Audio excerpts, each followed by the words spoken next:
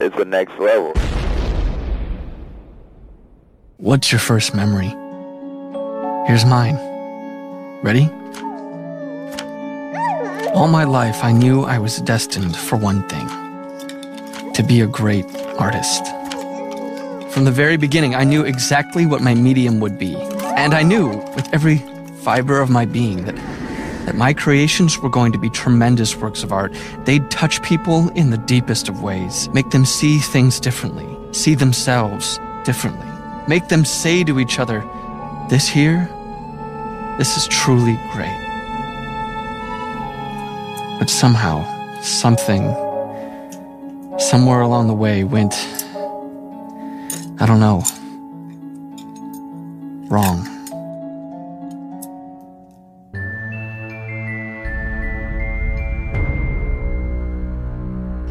Do you ever fantasize about being killed? Do you ever wonder about all the different ways of dying, violently? I wonder, what would be the most horrible way to die?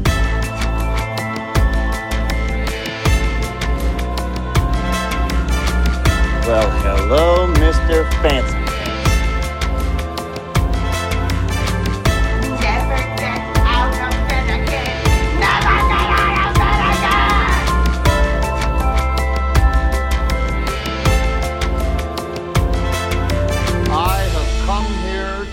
Bubblegum and kick ass, and I'm all out of bubblegum.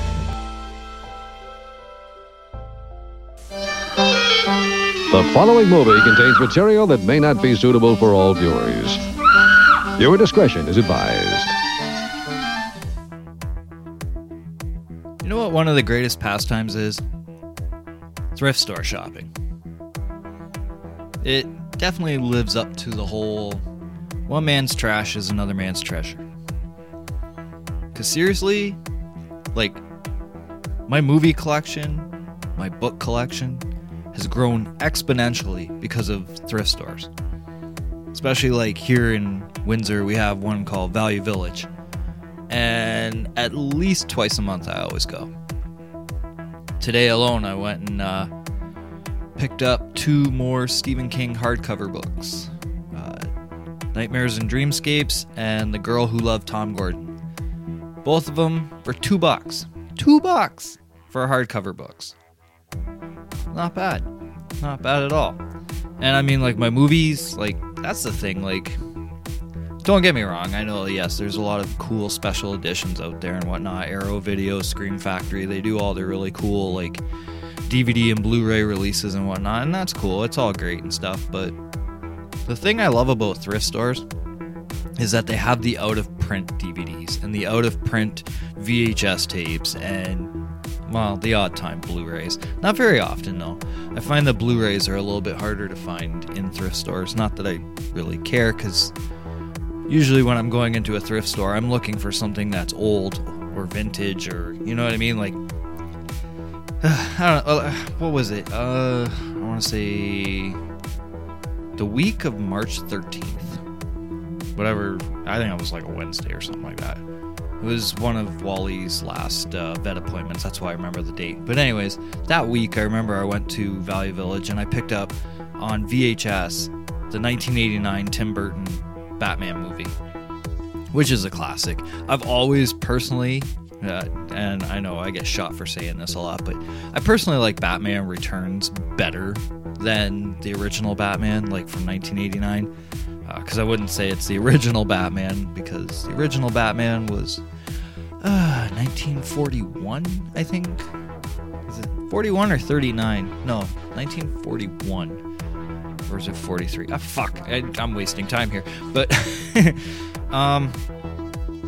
yeah, I always find that, with thrift stores, you can always find some nice hidden gems, because it puzzles me sometimes too. People will give away shit, and it's I don't know. It's like I said at the beginning of this, one man's trash is another man's treasure.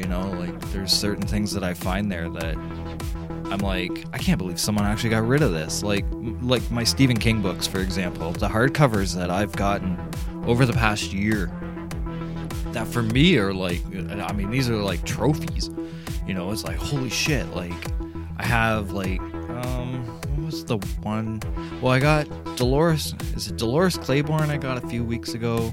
I know I got Rose Madder and Gerald's Game, and I'm on the hunt for a Dead Zone, like an original pressing if I can find it, because I used to have it and I lent it out and never got it back.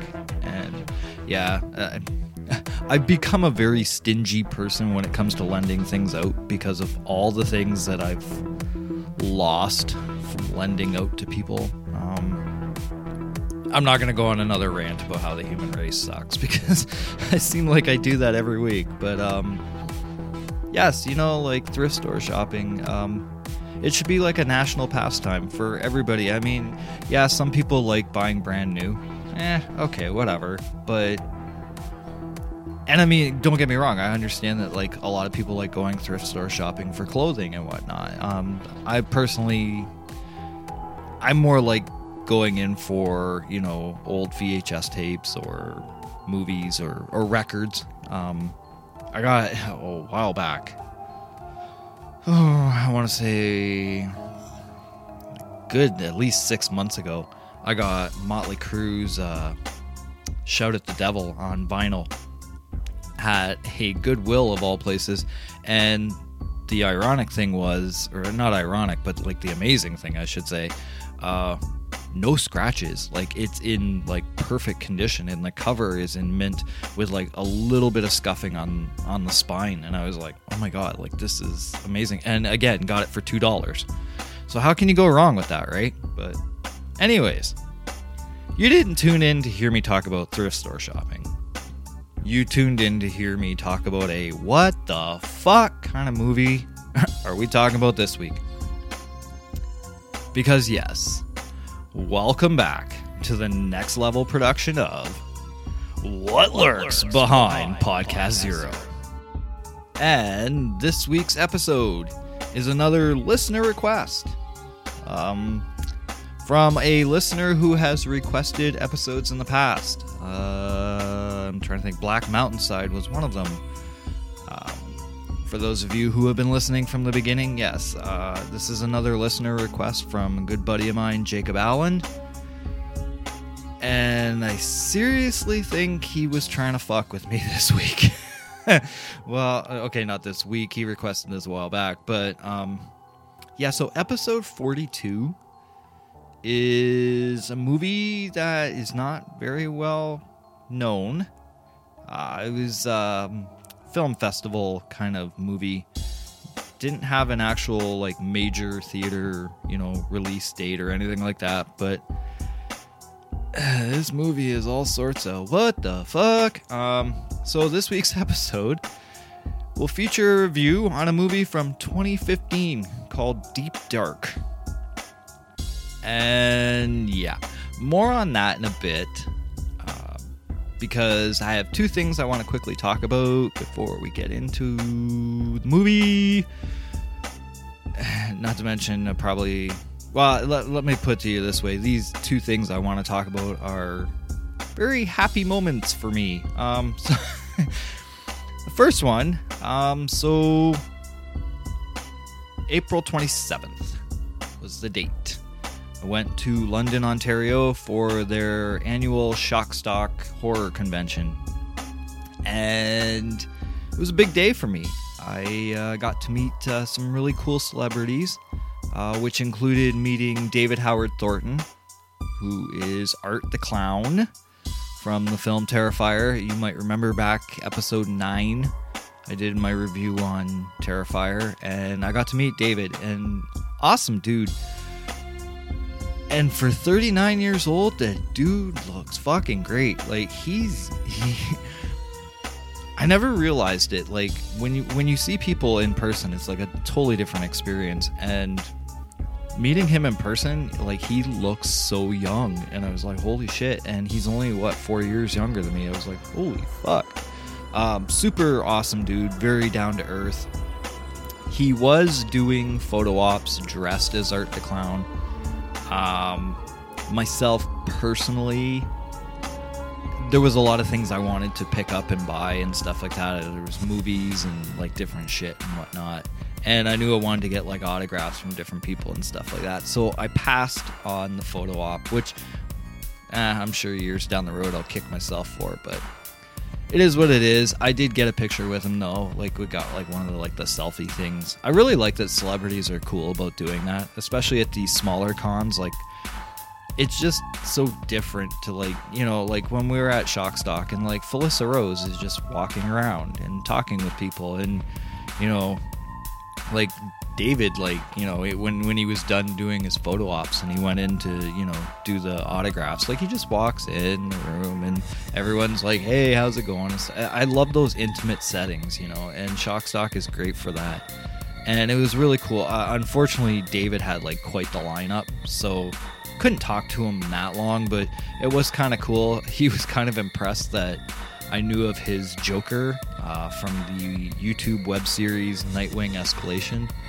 So we were talking about that for a couple minutes and whatnot, and I told him, I'm like, dude, like seriously, someone needs to cast you as a Joker like yesterday. And he was kind of geeked about the fact that I knew that and everything. He's like, man, that's fucking awesome. And he was really cool. Damien Leone was sitting next to him. Damien Leone is the creator of Terrifier, or Art the Clown.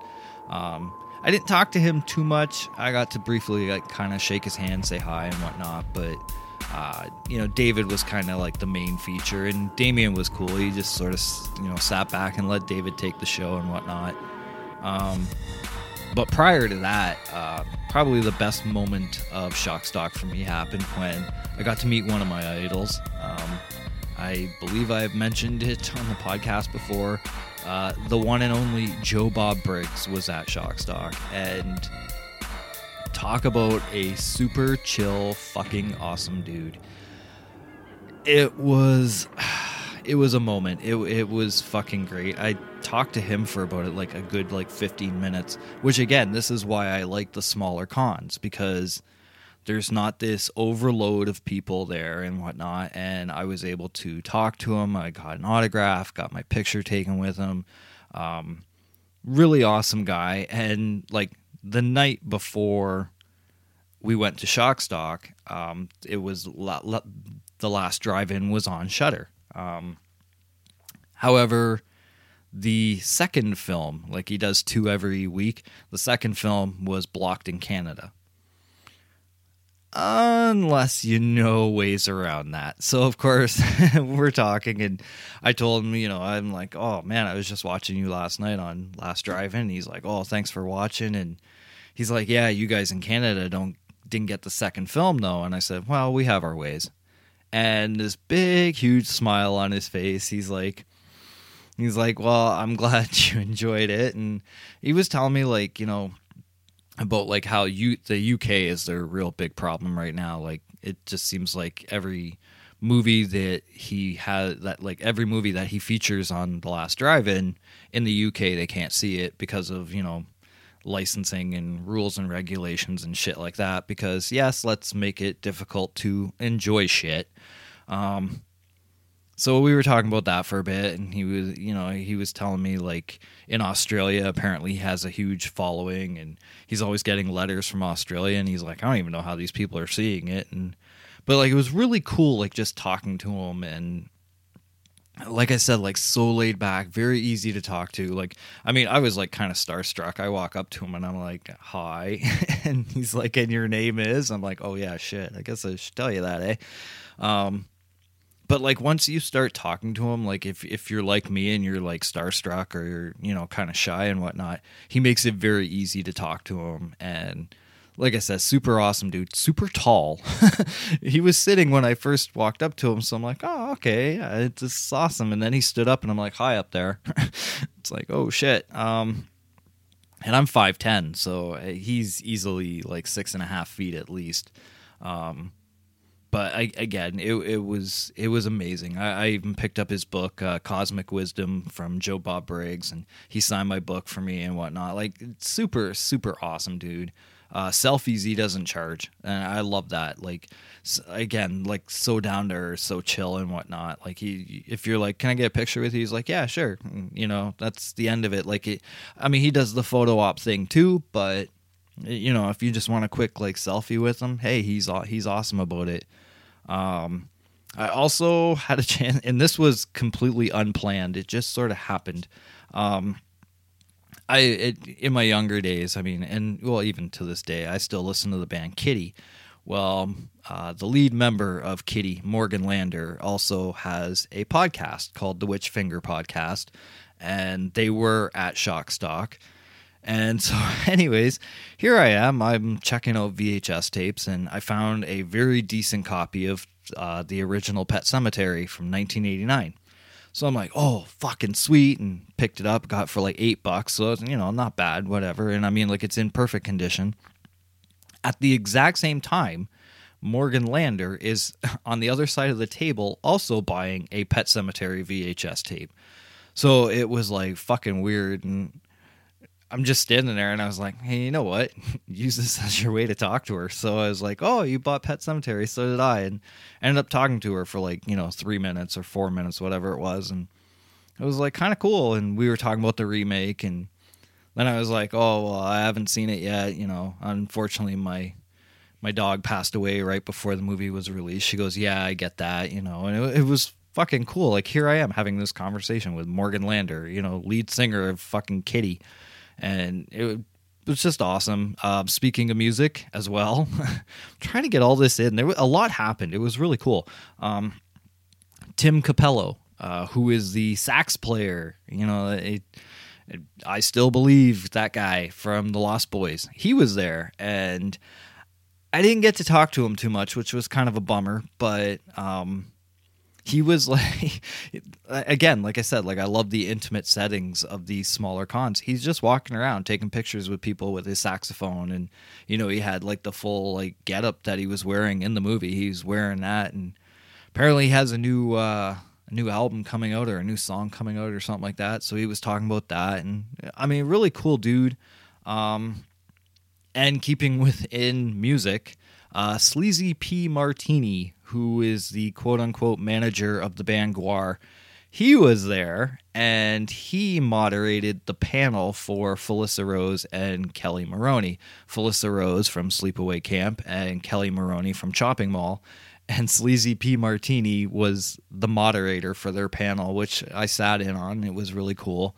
Oh, man, I can't say enough good things about it. It was hosted at the Ramada Inn. They did a great job with it. I have a feeling that this con is eventually going to get a bit bigger, so they may have to, look at another venue eventually, or more rooms. But that said, it very, very well handled. A very chill atmosphere and whatnot. I mean, you've got people of all types and all sizes and all colors and creeds and everything like that, all getting together for their love of horror films, and it's fucking amazing. It is so much fun.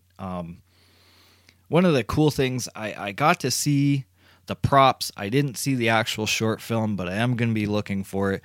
There's a short film called Quiet Room Bears, and these bears are fucking creepy looking. They're amazing. I got like one quick picture of like some of the props they use for the short film.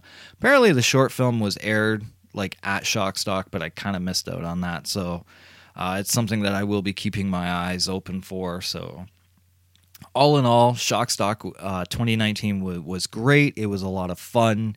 I will definitely be going again next year. I look forward to seeing which guests they're going to get and whatnot.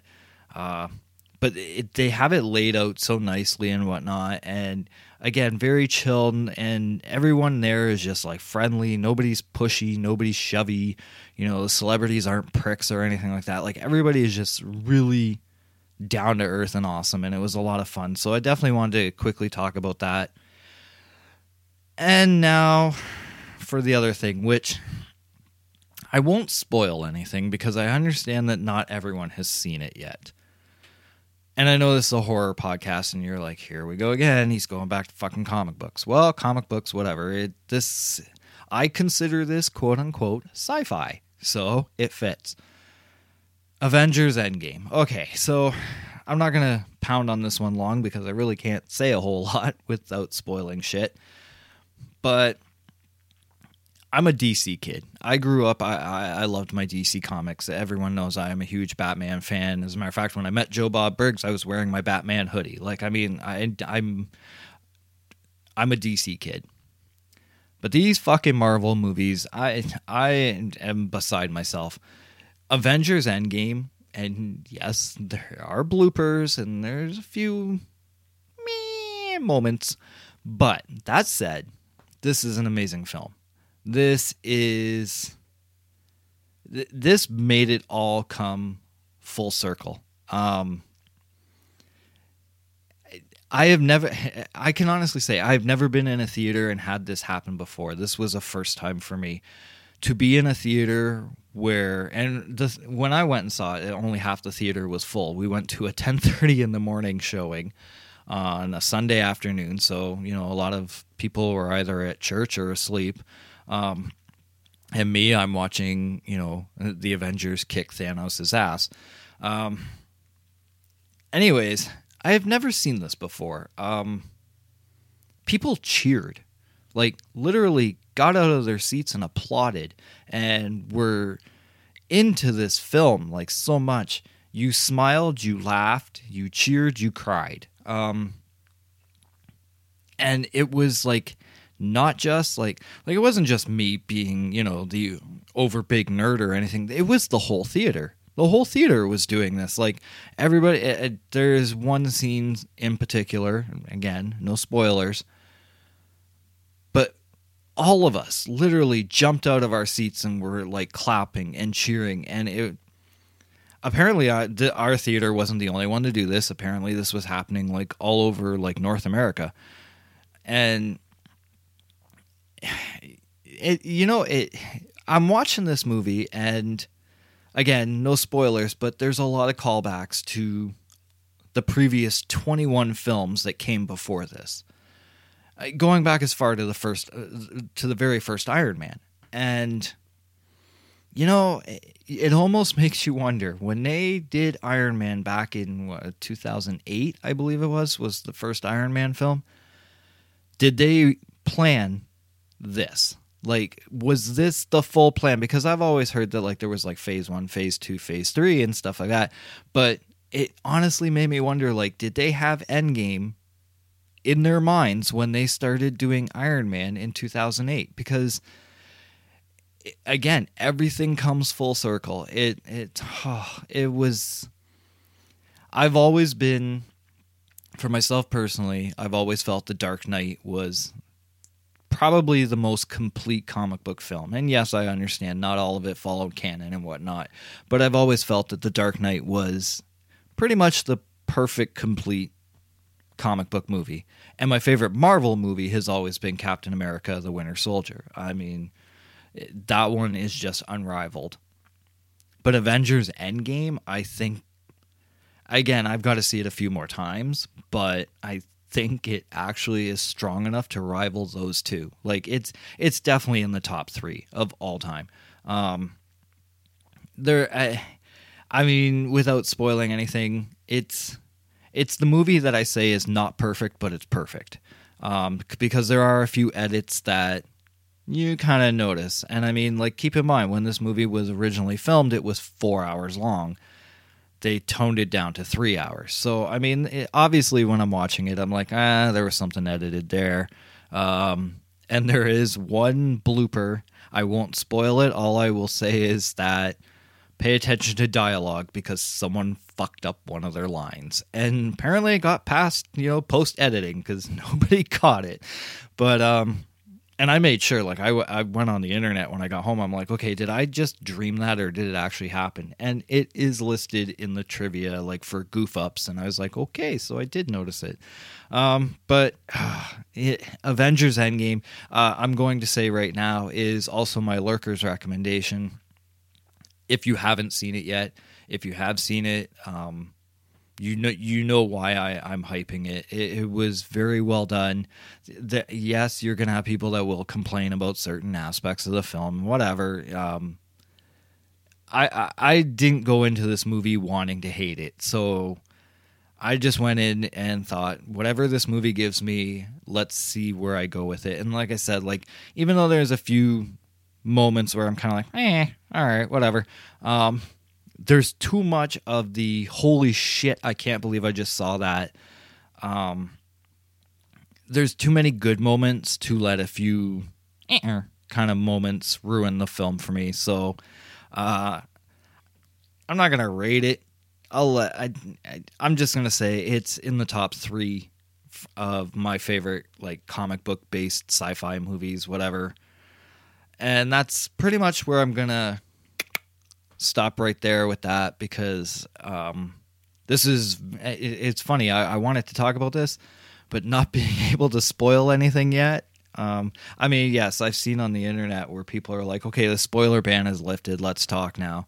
And yeah, it is what it is, but I want to just stay away from spoilers just a bit longer. Eventually, I'll probably talk a little bit more in detail about this, but it's time to move on to the what the fuck review of the week. Because seriously, Jacob, sometimes I think you like to fuck with me. I'm not gonna lie. So, it's trailer time.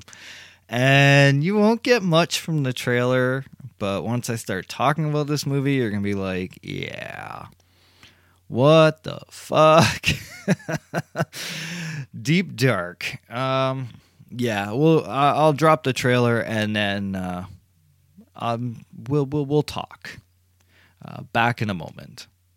All my life, I knew I was destined to be a great artist, but somehow, somewhere along the way went wrong.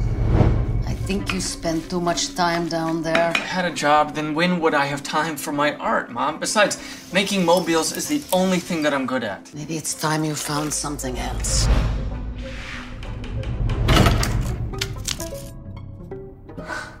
Your art is terrible. Please don't buzz me again.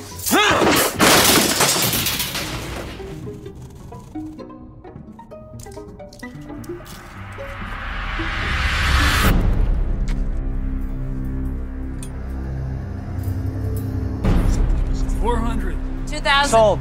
I owe you an apology. It'd be a shame if the art world lost a voice like yours. Well, how did it go? I still can't believe it. I have more, you know? You do? Think of all the incredible art we could make. Why don't we seal it with a kiss? Who are you? I'm the source of Herman's inspiration.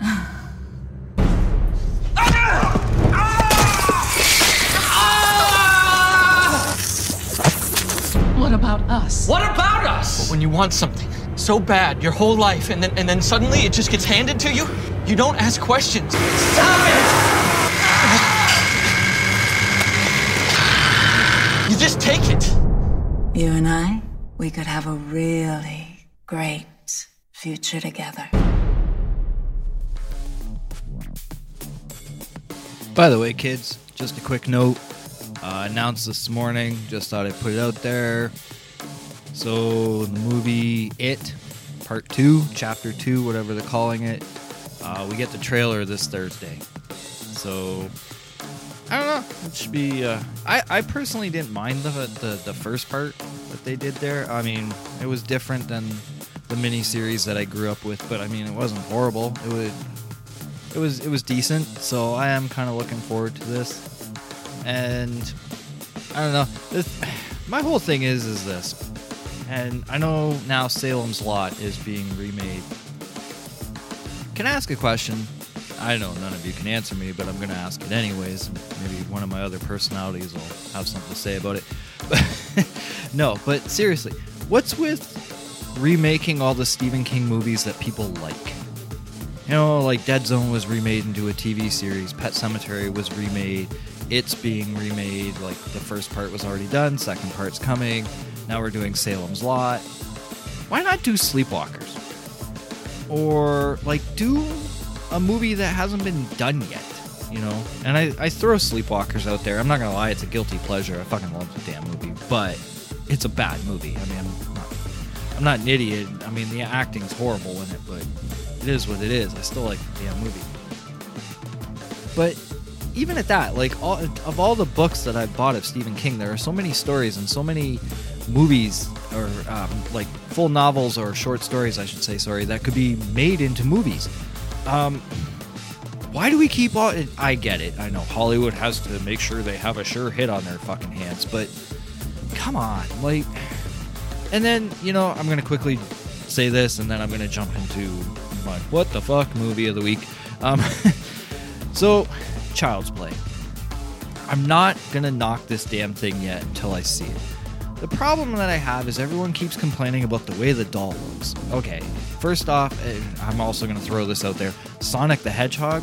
Seriously? Who the fuck cares? But anyways, okay, getting back to Chucky. If the creators of this new film had made Chucky look more like the old Chucky, they would have been accused of being unoriginal and uninspired, and you're just trying to cash in on something that has already been out. They changed the look of the doll, they give it a new name. Instead of it being a good guy doll, it's a buddy doll. And they try to change things up, they're getting slaughtered.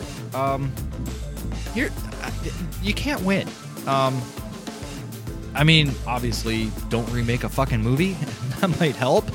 But in horror, the horror genre has been known for remakes, and a lot of people don't like admitting that fact. But I mean, like, two of the biggest films of the 80s, The Fly and The Thing, were both remakes. They were both different, quote-unquote, adaptations of previous properties. So it's not like the horror genre is, you know, like, that this has never happened before. It just, I think the thing is that we have so many remakes coming out right now, and it's like, all right, enough. Does anyone have an original idea left? And I say that because this movie, okay, it's fucking original. Sorta. But, oh man. Deep Dark. Okay, so, because I realize I gotta stop bitching about Chucky and Stephen King movies and whatnot. It's just, fuck, there's a lot. Like, moving on. Deep Dark. So, release dates? How I did this, because there was no major theatrical release. It was a film festival movie that was aired at, I want to say it was like 8 or 9 film festivals between the dates of May 23rd and October 28th of 2015. And if you want to watch this, because after I talk about it, some of you are going to be like, I have to see this. You can watch it through Amazon Prime in the States, Tubi TV in Canada. It is free on Tubi TV, or a low quality version. And when I say low quality, it's like 480p on YouTube.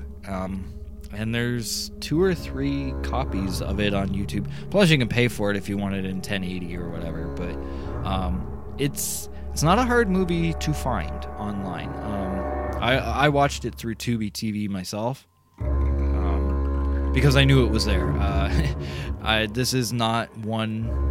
I honestly can say I probably wouldn't add this one to my collection. More on that in a bit. Let's give you the shit you need to know. I really do need to name this segment that. The shit you need to know. It depends if you really need to know or not. So, the movie, written and directed by Michael Medaglia. And I looked him up. He hasn't done a whole lot. You can tell he's an up-and-coming director. I think he's got like 4 movies to his credit, and I didn't know any of them except this one. And even that, prior to Jacob requesting this as the listener request film of the week, I'd never heard of this movie. It's like I said, like it didn't have any major release or anything like that. So I just happened to be like fucking around one day on Tubi TV and was like, oh hey, that's the movie he requested. So I watched it that way. But yeah, as for Michael Medaglia, he's an up and comer. He hasn't done a whole lot yet. Produced by there was a lot of producers. I mainly went with the main producers for this. Produced by David Woods, Laura Cuddy, Thomas Ethan Harris, Jason Freeman, and Todd Freeman. But I'd say there was at least a good like 9 or 10 producers for this movie.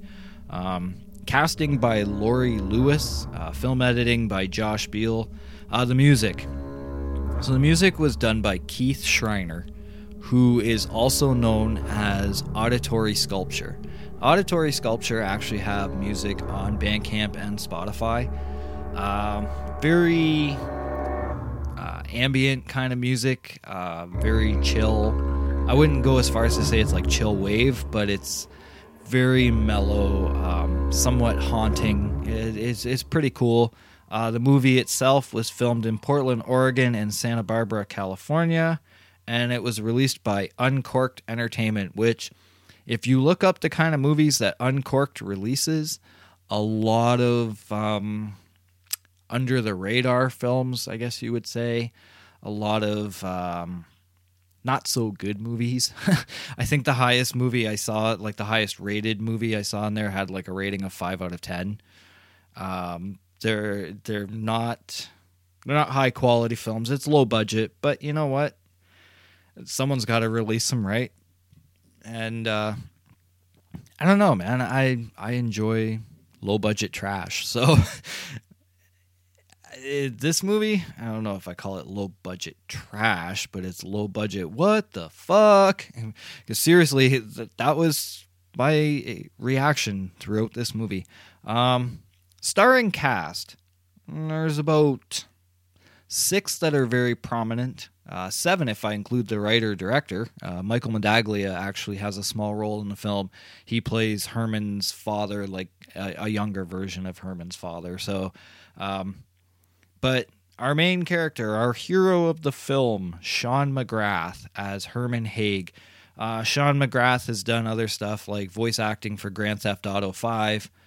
He was in 2 of the Twilight films as a frat boy.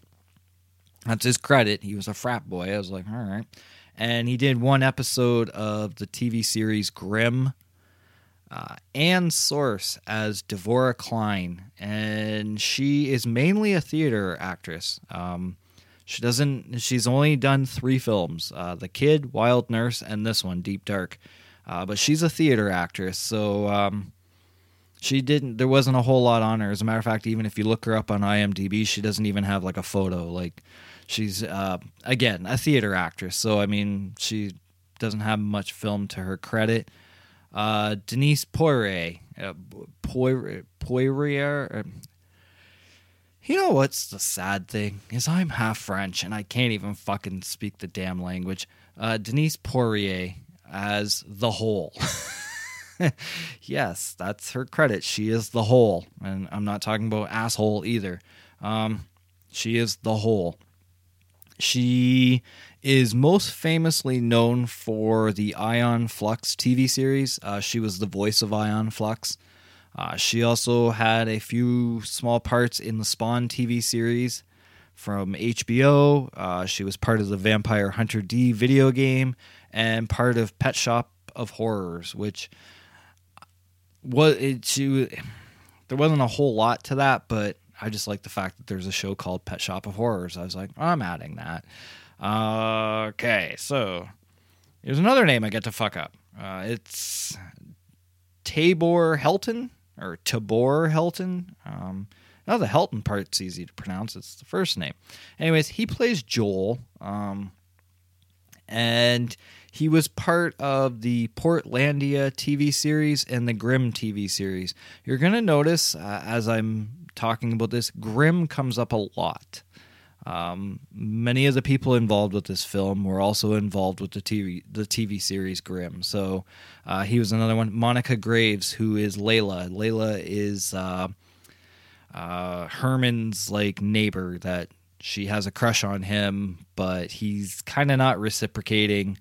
She plays Monica Graves plays Layla, and again was part of Portlandia, and she was a production assistant on the TV series Grimm.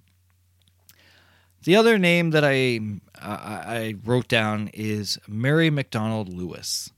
She plays Herman's mother, but the reason why I wrote her down because Herman's mother doesn't really have a huge role in the film, but it's her credits that caught my attention. She was the voice of Lady J for the G.I. Joe series in the 1980s, and that includes G.I. Joe the movie, G.I. Joe Arise, Serpentor Arise, and the TV series that ran from 1985 to 1986. She also voiced Wonder Woman in the Superman TV series of 1988, and she was Maven in 3 episodes of Batman the Animated Series. And also acted in 6 episodes of Grimm, as well as she was a dialect coach for all 123 episodes of the series. So it was the fact that she was Lady J, Wonder Woman, and Maven that caught my attention. I was like, wow, and I grew up watching like all 3 of those, so I thought that was pretty cool. But that's pretty much it for cast. It's time to move on to the synopsis. I almost said synopsis, and I have no fucking clue why. And I'm not drunk. You know, speaking of that, last episode, I should say, because it was 2 weeks ago, for Ghost in the Shell.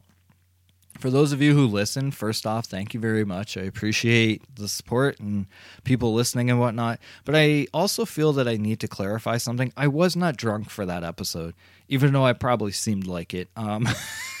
Because that episode, I was all over the fucking place. And I was not drunk. That's the really sad thing, because I kind of wish I had been drunk. Which might be the way I start recording these things. I might actually get drunk to do it. But I don't know. I like being sober because I don't know. I don't like being sober. Why would I say that? Anyways, synopsis. Herman, a failed sculptor, is about to kill himself when he finds a strange talking hole in the wall. Yes, I said that. A talking hole in the wall. The creature in the hole, the voice of Ion Flux, Denise Poirier, I apologize if I'm butchering that name, has the power to fulfill his wildest dreams, but things go horribly wrong, and when the killing starts, Herman is thrust into the worst nightmare of his life. Deep Dark is a twisted tale warning you to be careful what you wish for, because it just might get you. Okay, so the tagline for this movie was, "This is no glory hole." But, right. So I got a good laugh because when I was doing my research on this, I saw people were actually calling this glory hole horror. That's the classification they were calling it. Horror? I don't know. It's something. I don't know if horror is the right classification for this movie. First off, it's a slow-burning film. It is. It's a movie that you have to be in the mood for. It's the storytelling is slow, but I think it's slow for a reason. I actually think they're trying to make sure that everything that they want you to catch sticks, if you know what I'm talking about. Like, it's apparent this movie has to be. It has to be taking its shots at the whole pretentious world of art dealing and art galleries, and, you know, failed artists versus successful artists and whatnot. This is definitely a black comedy. I wouldn't say that I did actually laugh quite a bit, because some of the shit was just like, what the fuck? The movie reminded me, I was trying to think of how to describe this, and this is basically how I approach this film. It reminds me a bit of The Driller Killer from 1979. but obviously without the drill. Unless you include the fact that Herman uses his quote-unquote drill bit to enter the hole. Yes. This is that kind of a thing. Spoilers, by the way. Figure I should mention that. But yes. He fucks the hole. I'm not gonna... weird as fucking shit. And here's the thing, like his neighbor Layla, she has like an odd cuteness to her. The art dealer that he's trying to impress and work for and whatnot, Devora, she's not bad on the eyes, but yes, let's stick our pee-pee in a hole in the wall. Seriously. And I'm watching this thinking to myself, what is it with my gender that they always got to stick their dicks in holes that they shouldn't? Loaded question, I know. But in the context of this film, I think you get my drift. I think you get what I'm trying to say here.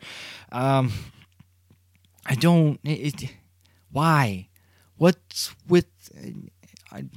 I'm sorry. Myself, personally, if I see a hole in a wall, the last thing I'm thinking is, gee, will my dick fit in there? Like, I don't get it.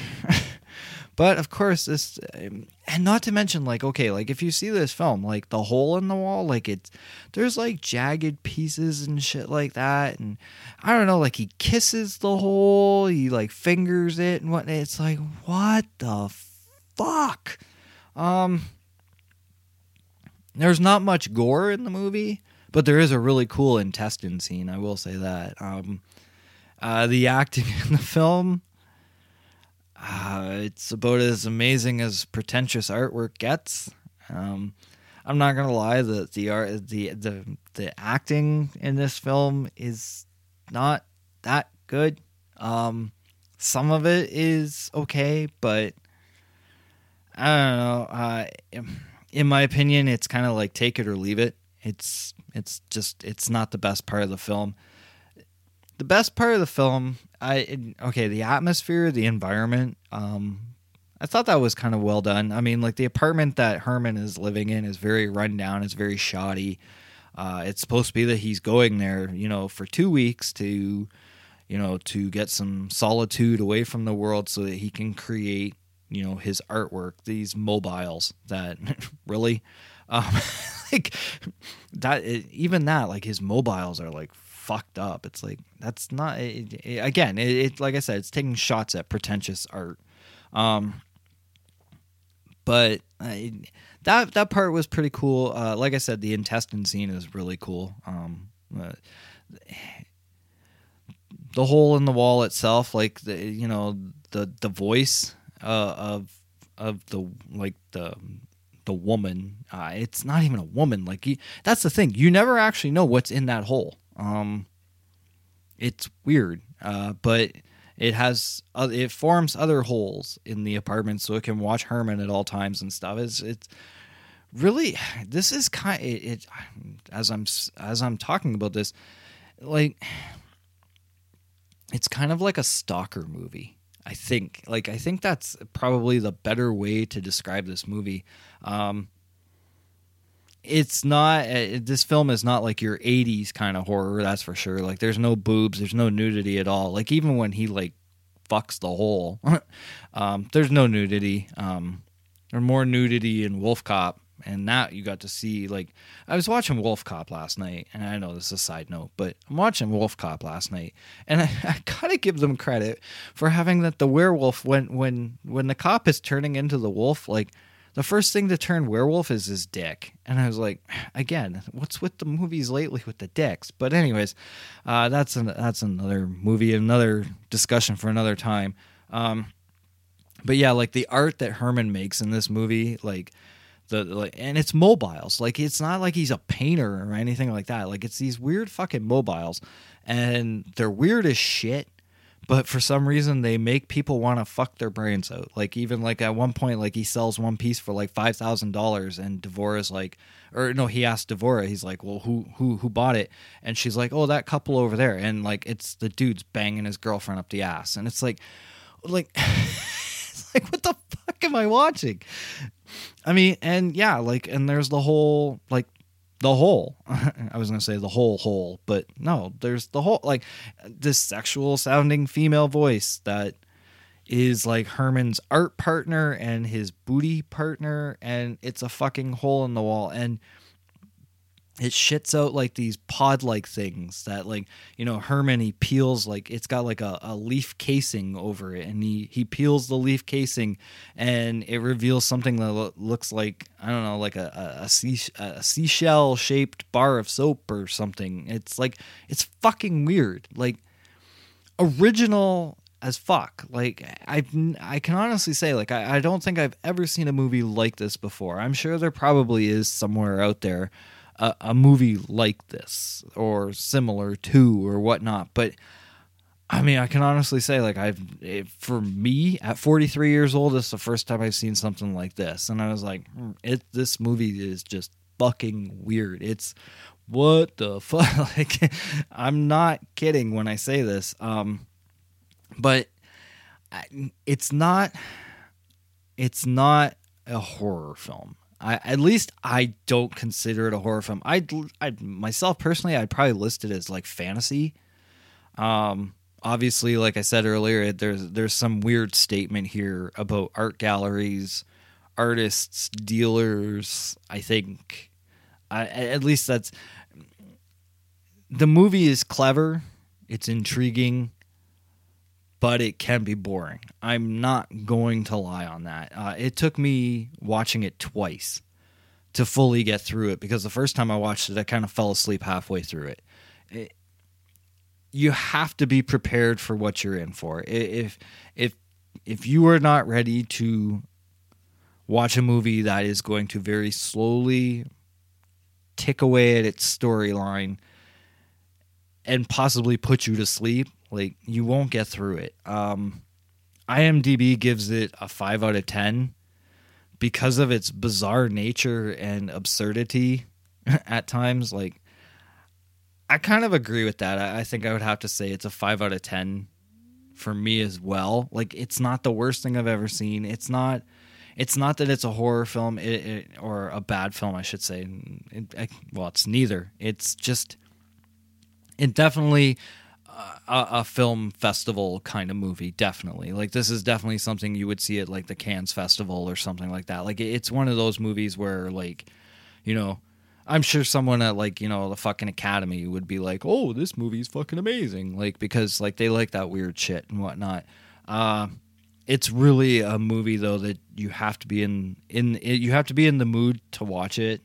Like I said, like Ann Source, the woman who plays Devorah Klein, she's kind of cute. I'm not gonna lie. She's not like super gorgeous or anything like that, but she's kind of cute.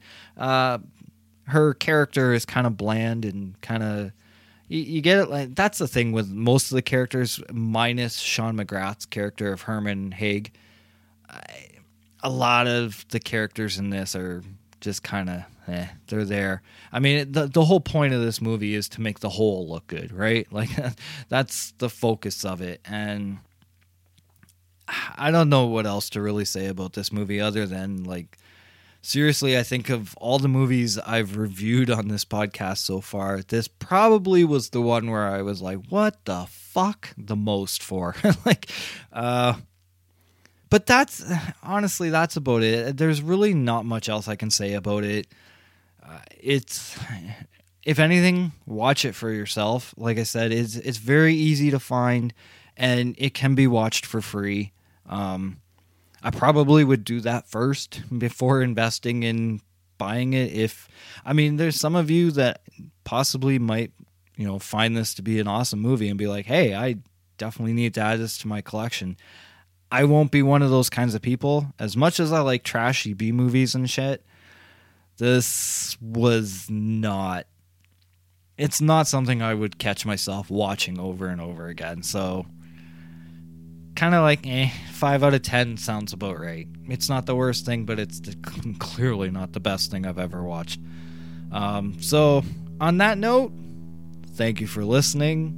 Thank you for tuning in this week. Thank you for always tuning in. There are some of you that, like, are listening like every week and, you know, talking to me about it and whatnot. And that means a lot to me. Thank you so much, because I know like 2019 has not been a good year for me, and trying to keep up on the podcast has been a struggle.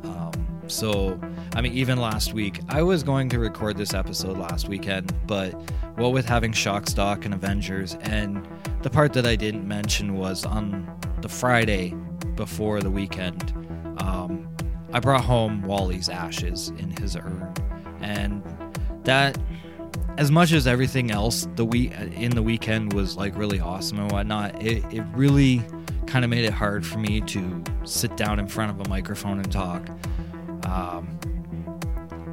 Dealing with Wally's passing has proven to be quite the challenge. So instead of giving a half-assed effort, which is kind of what I felt Ghost in the Shell was, even though it apparently came off as pretty funny because I was just all over the fucking place, but I wanted to do this right. I want to try and get back on track and whatnot, and a lot of you have stuck around through my ups and downs this year, and you know, the break periods in between episodes and whatnot. So honestly, from the bottom of my black and dead heart, thank you so much for sticking around, and thank you for listening. Let's do the whole plugging of where you can find the podcast, and I will announce next week's episode, and then it's sayonara, bitches. So the nextlevelnetwork.com/podcast0 is the actual home that houses all the episodes. The Next Level Network can be found on Facebook. It can be found at nextlevelnetwork.com. I believe they've got a Twitter account. I'm pretty sure. It's funny. I have a Twitter account. I hardly use the goddamn thing. I never was a Twitter fan. I don't know. Facebook, Instagram, I like those two. Twitter, no. The other day I was joking. I forget who I was talking to. I was joking around saying I was going to create a MySpace just for this podcast, just to be a fucktard. But yeah. You can also find the podcast at whatlurksbehindpodcast0.com. That is kind of like the sister account to the nextlevelnetwork.com. That I deal with that one. Again, coming in the next couple of weeks, I do want to start doing more writing for the podcast as well, as opposed to just recording and releasing. So you may start to see some articles popping up on there as well. The social medias, facebook.com/whatlurksbehindpodcast0. Instagram, you can find the podcast at whatlurksbehindpodcast0. On Twitter, that thing that I just don't care for, but it's there. WLB podcast _0. You can stream, download, live the podcast if you choose through iTunes, Google, and Spotify. And that is just about that. And not to mention, you know, if you frequent the nextlevelnetwork.com, podcast 0 page, check out some of the other podcasts as well, especially like the two that I frequent a lot. And don't get me wrong, there's a lot of good ones. There's Panels, Panels to Pixels. This week we're talking about Two Fat Dudes. Two Fat Dudes that's a good one, especially if you like the whole comic book nerd culture and whatnot. DC Primetime is a weekly podcast. Ben and Rob do it every week. I listen to it usually every week. There's been the odd week I've kind of slipped just because of, like I said, 2019's been like the kick in the nuts for me. So there's the odd time I miss an episode, but for the most part, they're weekly, and it's a great podcast to listen to. And Caffeine Crew, they're really good at doing the nostalgia thing. They talk about a lot of things that we grew up with as kids and whatnot, and so seriously, there's I think the network is now up to at least a dozen podcasts, if not more, so feel free to check them out. And on that note, now I'm going to announce the next episode. It's one that is probably going to get me spur up some conversation. Possibly I'll end up with a few enemies when I'm done But fuck it, I'm doing it because, as I said earlier this year, I gotta stop doing movies I always love. Which is kind of why I've enjoyed doing the listener requests, because some of these movies are movies I don't love. Some of them I'm watching for the first time and whatnot. So it's made things a little bit, inspiring. But this next episode, I'm not going to review it now, obviously. It'll be the next episode, but it's going to hit some sour notes. I know that right now. That said, I'm still going to do it because as much as this movie, let's just do it this way. Next episode is The Blair Witch Project from 1999. Not a movie I originally intended on reviewing when I started this podcast a year and a half ago. But I'm going to do it because I'm going to have fun with this movie. So, that's your next episode. Again, thank you for listening this week, and keep lurking, guys. I'm going to go out this week with a song by the band called The Last Days of Jesus. I only recently discovered them within the last, I'd say maybe month. They're a goth rock band. They've been around a while, but they've grown on me. The first time I listened to them, I was like, okay, they're not bad. But as I've listened to them more and more, they've actually really grown on me. So I'm going to share one of their songs to finish this thing out. And next episode is going to be a whole new experience. Let's put it that way. Anyways, thanks for tuning in. And now I'm going to leave you with The Last Days of Jesus. Wow, that sounds so weird coming out of my mouth, doesn't it? But anyways, take it easy, guys. And next week, hopefully next week, like I said, I'm going to try and get back on a weekly thing. So next week, Blair Witch Project. Fuck my life. Bye now.